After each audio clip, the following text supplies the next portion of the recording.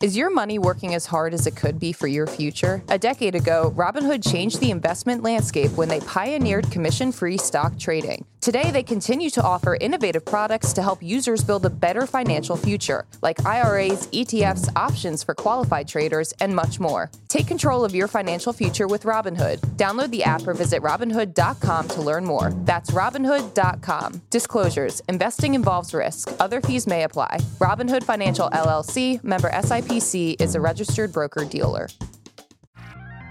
Good morning, Brew Daily Show. I'm Neil Fryman. And I'm Toby Howell. On today's pod, the same company that brought you Mickey Mouse and Lightning McQueen is now offering sports betting. Then you literally won't believe what a pet psychic charges to communicate with your furry little friends. It's Tuesday, November 14th. Let's ride. Toby, I came across this crazy stat. So a new NCIS spinoff is being released today, NCIS Sydney. And low-key, this franchise is ridiculously popular. More than 300 million people around the world watched some version of NCIS last year, and almost 1,000 episodes have been produced across the OG NCIS, NCIS Los Angeles, NCIS New Orleans, and NCIS Hawaii. This franchise has generated about $8 billion since it was first launched in 2003. What the heck? I would love to be the NCIS of podcasts, just an under-the-radar juggernaut that doesn't need the recognition, doesn't need the awards, but just absolutely pulls in viewers. 1,000 episodes too. Neil, can you imagine we get there? We'll get there, man. 200 is coming up later this month. I know. I'm excited for that. Before we get into the news, we have a quick word from our sponsor, Brex. Neil, you spilled the beans about my pickleball shoe company yesterday, and I had multiple people reach out to me on LinkedIn, which is great for me and for Brex because now I definitely need help managing my spend. Oh, so you're thinking about hiring some employees in your future? Well, Brex has great expense management software and corporate cards, so you can hook up your new workers in no time. So, do you want to come work for me? Toby, I'm the one who hired you at the Brew. I don't think I could come work for you now, but shout out to Brex for helping you do your thing. Visit Brex.com or Toby's LinkedIn DMs for more info. Okay, the way that you watch sports may never be the same because today ESPN is launching its own betting app in a $1.5 billion partnership with Penn Entertainment. Sports gambling has been legal in the U.S. for years now, but ESPN getting into the game feels like a game changer. That's because ESPN, for all its recent struggles, remains the worldwide leader in sports and broadcasts games from college football to NBA basketball to Monday Night Football. Now that ESPN has its own betting app, you can be sure that betting will be front and center on its telecasts from now on. But the question on everyone's mind is whether ESPN Bet, as this app is called, can grab a piece of the sports betting pie in the United States. Right now, the industry is dominated by two giants, FanDuel and DraftKings, which collectively own more than 70% of the market. ESPN and Penn think by leveraging ESPN's massive distribution through TV, websites, fantasy apps, and on-air talent, they can become a major player in what is an absolutely booming industry. Toby, this thing is coming online in 17 states today. Will people bet through ESPN? I am a little skeptical, Neil, because ESPN Bet is acquiring kind of Barstool's 3% share that they had in the market before that partnership fell through. And then Fox Bet is the reason why I'm skeptical on this, because they tried to launch a betting service under their kind of TV network, and that kind of failed. They recently shut that down. And to be fair, ESPN is a much, much stronger brand than Fox Sports is, but it still shows kind of the perils of trying to cross over from pure entertainment, pure sports media company into the sports betting world. Yeah, I want to talk about how far of a U-turn this has been for Disney. Disney, of course, owns ESPN, and as recently as 2019, CEO Bob Iger said that the company would never get into betting, and I kind of teased it at the top because Disney is supposed to be family entertainment. They make Mickey Mouse. They make animated movies. Disney Plus, their streaming network, is meant to be a family-safe platform. But now they're getting into sports gambling, which is not legal, in most places, in certain places in the U.S., and it's certainly not legal for kids. And so this has just kind of been a massive pivot for ESPN and Disney, and I think it's because ESPN may not think it can survive or grow in a sports landscape that is now dominated by gambling money. Yeah. The synergies, though, Neil, you have to talk about the synergies. They're so delectable that I even had to use the word synergies. The fantasy angle to me is really big. big because ESPN's fantasy sports players are growing 10% year over year. It's just this massive, massive industry. And so there's definitely this world where you open your fantasy football app, you see bets tailored to the players you own on your team. So again, I can see why this feels like a match made in heaven. Also, ESPN really wants to leverage the personalities they have, like the Pat McAfees of the world, where you tune into a broadcast and the broadcasters say, here's who I'm betting on today, and you can tail their bets or fade their bets. So again, it makes so much sense on paper. It really will come down to, does this destroy any of kind of that brand equity that we've talked about? Because Disney's been so protective of kind of their brand. And it's interesting that ESPN is getting into betting, because ESPN, in addition to being a place where people talk, there's a lot of talking heads about sports,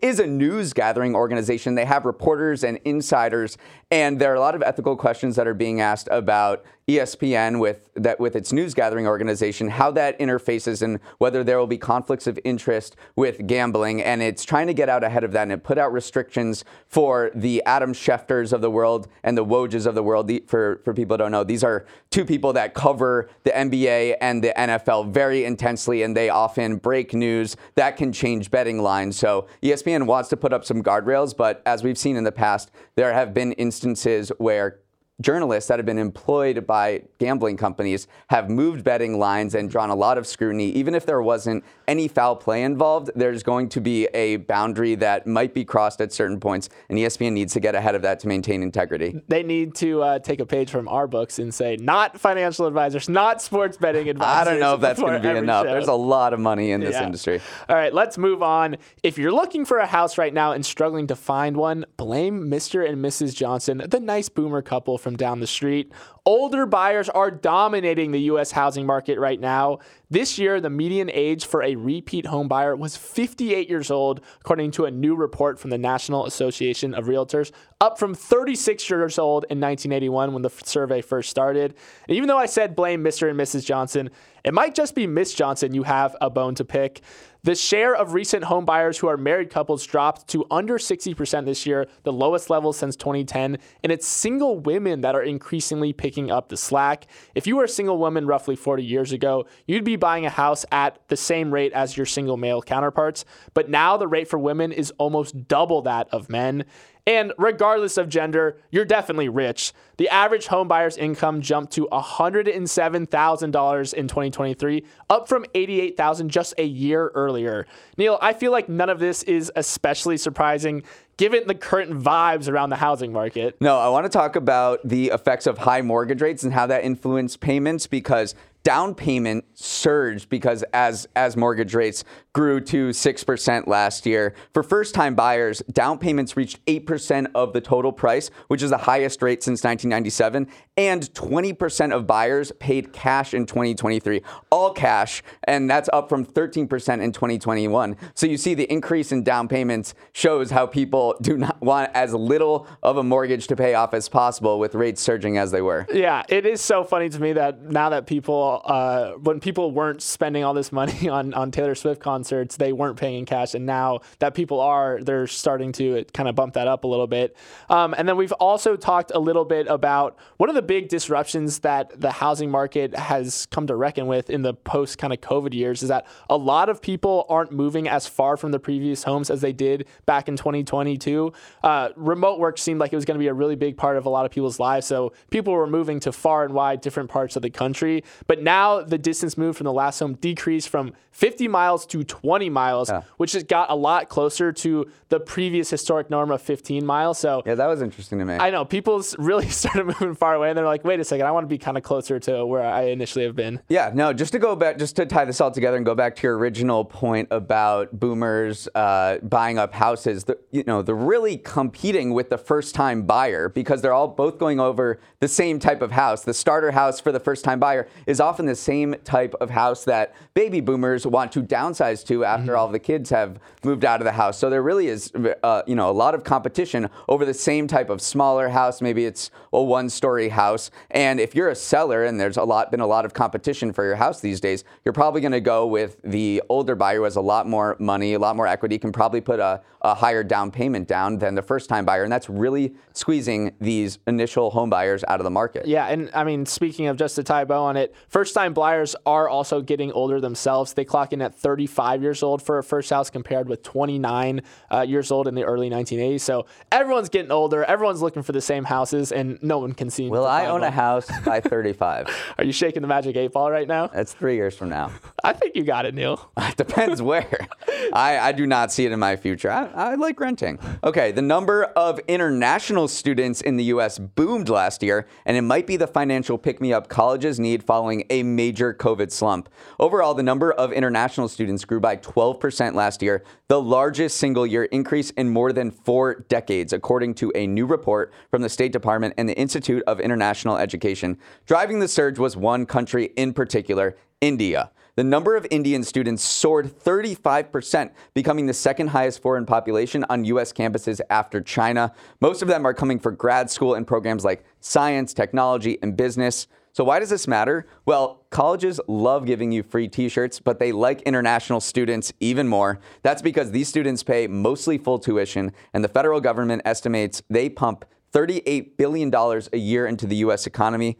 But perhaps even more impactful over the long term for me is building the talent pipeline. When international students come to the U.S., they sometimes decide to stay here and create companies, play a huge role in our economy and society. Toby, it kind of flies under the radar, but one of the U.S.'s most legendary exports, up there with Hollywood and Coca-Cola, is our educational system. And it seems like that diploma made in the USA brand is still going really strong. Yeah, still super strong. But I also just want to give a shout out to India.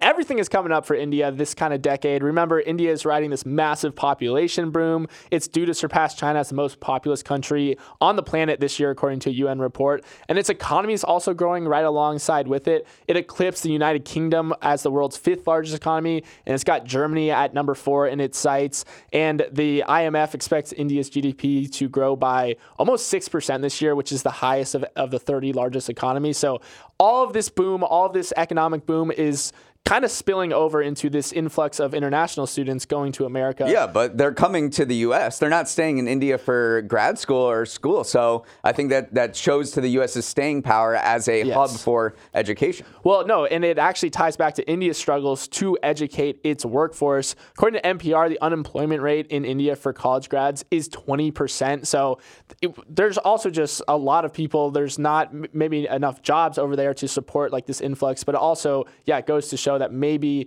India's higher education system isn't preparing the workforce in the same way that maybe America's college workforce or education system is doing. And this is big for U.S. colleges because the number of kids from the U.S. going to colleges has remained low from COVID. Well, a lot of people went remote during COVID for classes, and they just haven't come back in a big way. We're still down 3.6% for freshman enrollment in 2023. So looking abroad, and those numbers also fell off a cliff, especially during COVID, because there were all these travel restrictions and no one came to the U.S. or no one really traveled anywhere for school or anything otherwise. So it's really important for the U.S. to get these numbers back up. So it's very much a relief to do that. And I was just thinking about when we were talking about India and the education system and people coming here, I just thought about all of the Fortune 500 companies that are run by Indian or Indian Americans now. And I was like, okay, what are their biographies?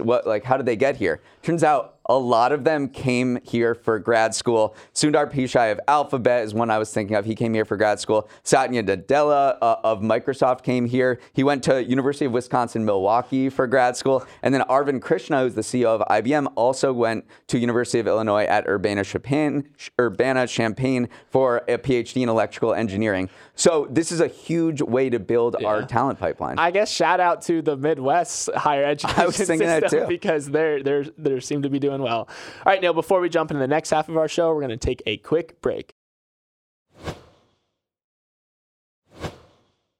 Exxon wants to power your vehicle, whether it's through gasoline or an electric battery. Yesterday, the fossil fuel giant said it was going to drill for lithium in southwest Arkansas in the hopes of becoming a major supplier for electric vehicle batteries by 2030. You might be thinking, Exxon, don't they drill for oil and gas? Yes, but they also are aware that the world will eventually ditch gasoline-powered cars for EVs, and they want to make sure they're involved in some way. And the way to weasel in is through lithium. Lithium is a key component, of course, to lithium-ion batteries that are used in EVs. The problem is the U.S. is a tiny player in the global lithium market compared to South America, Australia, and primarily China. So as the race to scoop up lithium for EVs heats up, Exxon is making a bet that its made in America lithium will eventually be the kind that goes into the Ford F-150 Lightning or electric Mustang. Toby, if Exxon is getting into lithium production, it can only lead to one question. Is lithium the new oil? What you call oil black gold is lithium silver gold, I guess. I don't know what lithium looks like. It's definitely sparkly. I mean, this is just smart business from Exxon. This to me is what the future of decarbonization looks like. It's not these big splashy announcements that by 2050 will be carbon neutral. It's investing in infrastructure that actually leads towards a future where the combustion engine isn't the main form of power for cars anymore. So when I hear that Exxon plans to supply lithium for well over 1 million EVs per year and become the leading supplier of the metal by 2030, I think they actually will, because it's in their best business interest to ramp up their lithium mining capabilities. Right, but all our listeners probably remember only a few weeks ago as Exxon made a $60 billion purchase of Pioneer Natural Resources to grab a share of the oil fields in West Texas. So, and I think this deal is only worth $100 million. So the scale of how much it's drilling for fossil fuels and the scale of how much it is making a play in the lithium market are exponentially different, and the lithium play is much smaller. It's much smaller. It's a hedge of their bets. It's not like they're not betting the future of the company. But again, I still think it represents meaningful progress. I was also digging into how the heck you actually mine lithium, because it's kind of fun. You actually use conventional oil and gas drilling methods, but instead of oil, you're trying to reach this saltwater, lithium-rich saltwater that's 10,000 feet underground, and then you use something called direct lithium extraction technology to separate the lithium from the salt water. You used to have to do this thing where you would have these large evaporation pools where you would just wait for the salt water to evaporate and then mine the lithium from there. Now it's a lot more complicated and a lot more efficient in how you can extract the lithium. So I just thought it was funny that Exxon can use their existing oil and gas techniques to get to salt water. Yeah. It is a liquid that's underground, so I thought that was interesting. Yeah, and then just to wrap this up, there is going to be a global race for lithium, and right now prices have fallen as more supply has come on the market, but as more EVs get produced in the coming decades, you need lithium. So there is an arms race right now to get your hands on lithium. Tesla, like it's done everything else, is bringing lithium production in-house, and it opened a huge facility it started to build a huge facility in Texas in May because it just knows that lithium will be so important. Elon Musk has called it one of the major choke points in building electric vehicles. So the race is on to secure lithium supplies, and maybe it'll happen in the U.S., but it seems like most of it is happening abroad right now, and that's not what U.S. companies like to see. Yeah, but the U.S. did just find what may be the largest lithium deposit on Earth back in September on the border of Oregon and Nevada. So it may hold 20 to 40 million metric tons of extractable lithium. So again, if there's an arms race and we just found maybe the biggest supply, like bullish on Southwest Arkansas, by the way. Yeah, I know. Northwest Arkansas is booming. It's one of the boomingest regions. That's a word. In the country. Now, Southwest Arkansas likely will have a lot of thousands of jobs created because of these. They're really abandoned oil drills, wells that are being taken over by lithium production. So it seems like a somewhat productive use of what is now a industrial wasteland. Yeah, shout out Southwest Arkansas. Never thought I'd say those words. It's Tuesday, which means we are so back with another edition of everyone's favorite segment, Toby's Trends. Neil, this one is for anyone out there who just wants to get away but doesn't want to mortgage the house that they may or may not be able to afford to do it. It's called travel duping, where dupe is a reference to a cheaper, more generic alternative that still resembles the real thing. In the context of travel, that means opting for a more under-the-radar doppelganger doppelganger of a more popular vacation spot, Expedia actually put together a list of recommended dupes. So pay attention at home listeners. This could save you a buck or two. Instead of going to Nashville, try out Memphis and trade in country music for some soul. Instead of going transatlantic to find a striking body of water in a historic old town in Geneva, keep it in North America and try out Quebec City for the same dose of both. And finally, if London is screaming your name, try Liverpool instead. If it was good enough for the Beatles, it's good enough for you. Neil, when you're not sitting at this desk with me, you're a pretty astute traveler yourself. Are you on board with this dupe trend? I think it's great. I think people have been doing this for years, but it's been dubbed dupe now because of whatever TikTok. Yeah. But no, I think going to a cheaper destination rather than these major cities that are super expensive and only becoming even more expensive is a great thing to do. Go off the beaten path a little bit. And often these more regional centers have more interesting culture and more of a local flair than the major metropoles that are going on around the world. So I put together a few of my I dupes. knew you would, yes. I just had to. So please tell me, listeners, if this is a good idea or not, or if you like these or not. Philadelphia for New York. Nope. Okay. Just going to give that one an X right there. Portland, Maine for Boston. This one is right? true. I'm a Portland guy through and through. Okay, Fort Collins instead of Denver. Okay. I've never been to Fort Fort Collins. Collins is sick. But I do love Denver. Okay, and then Flagstaff, Arizona for literally any other mountain town out west. Yeah, great for training too. If you want to train for an ultra marathon, go to Flagstaff. Right, it's super elevated. And this one, kind of random, Ocean Springs, Mississippi instead of Charleston, South Carolina. I'm just going to take your word for that one. Ocean Springs is really cool. Okay, it's kind of like an hour east of New Orleans, but it's a beautiful downtown, super cool, much cheaper than Charleston. I'm taking notes. Let's do a dupe tour, Neil. We just go to all those places you mentioned. Okay, for our final story, how much would you pay to know what's going on inside your pet's head? If your answer was $550 for 90 minutes, you're in luck, because that's what a pet psychic goes for these days. People are increasingly booking sessions with these animal communicators to figure out certain behavioral issues or even learn about their pet's preferences for end-of-life care. The idea is these pet psychics can communicate with your animal on a level you can't, so you pay these folks to get inside their tiny, furry, adorable little heads. Neil, the craziest part about this to me is that a lot of these times these sessions are being conducted over the phone. Dawn Allen, a 48-year-old from Western Mass, does 30 phone sessions a week where she apparently connects telepathically with the animal and lets you know what makes them happy or if they are feeling anxious about anything.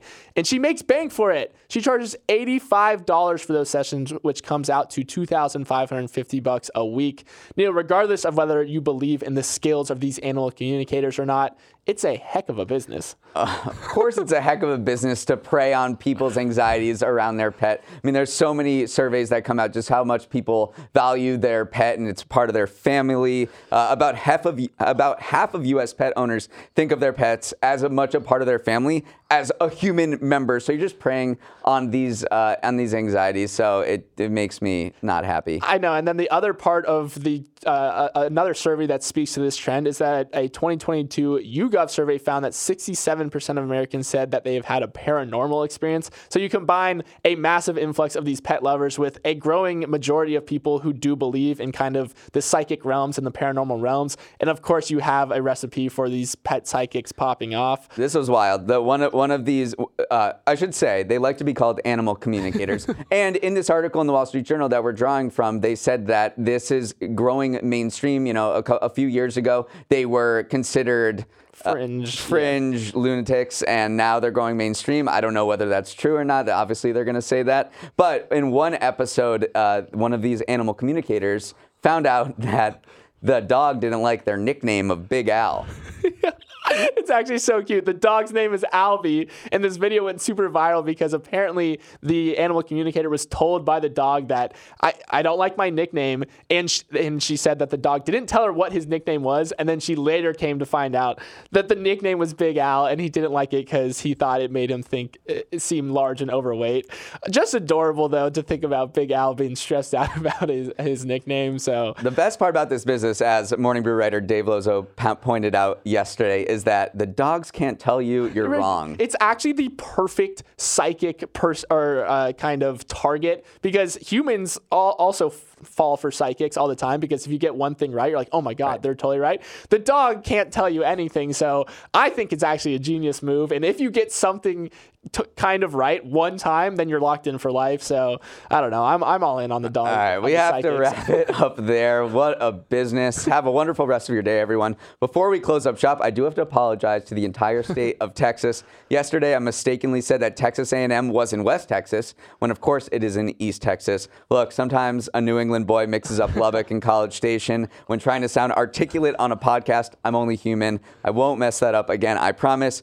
But if you have any more beef with us or want to share other thoughts on the show, you can write into our email, morningbrewdaily@morningbrew.com.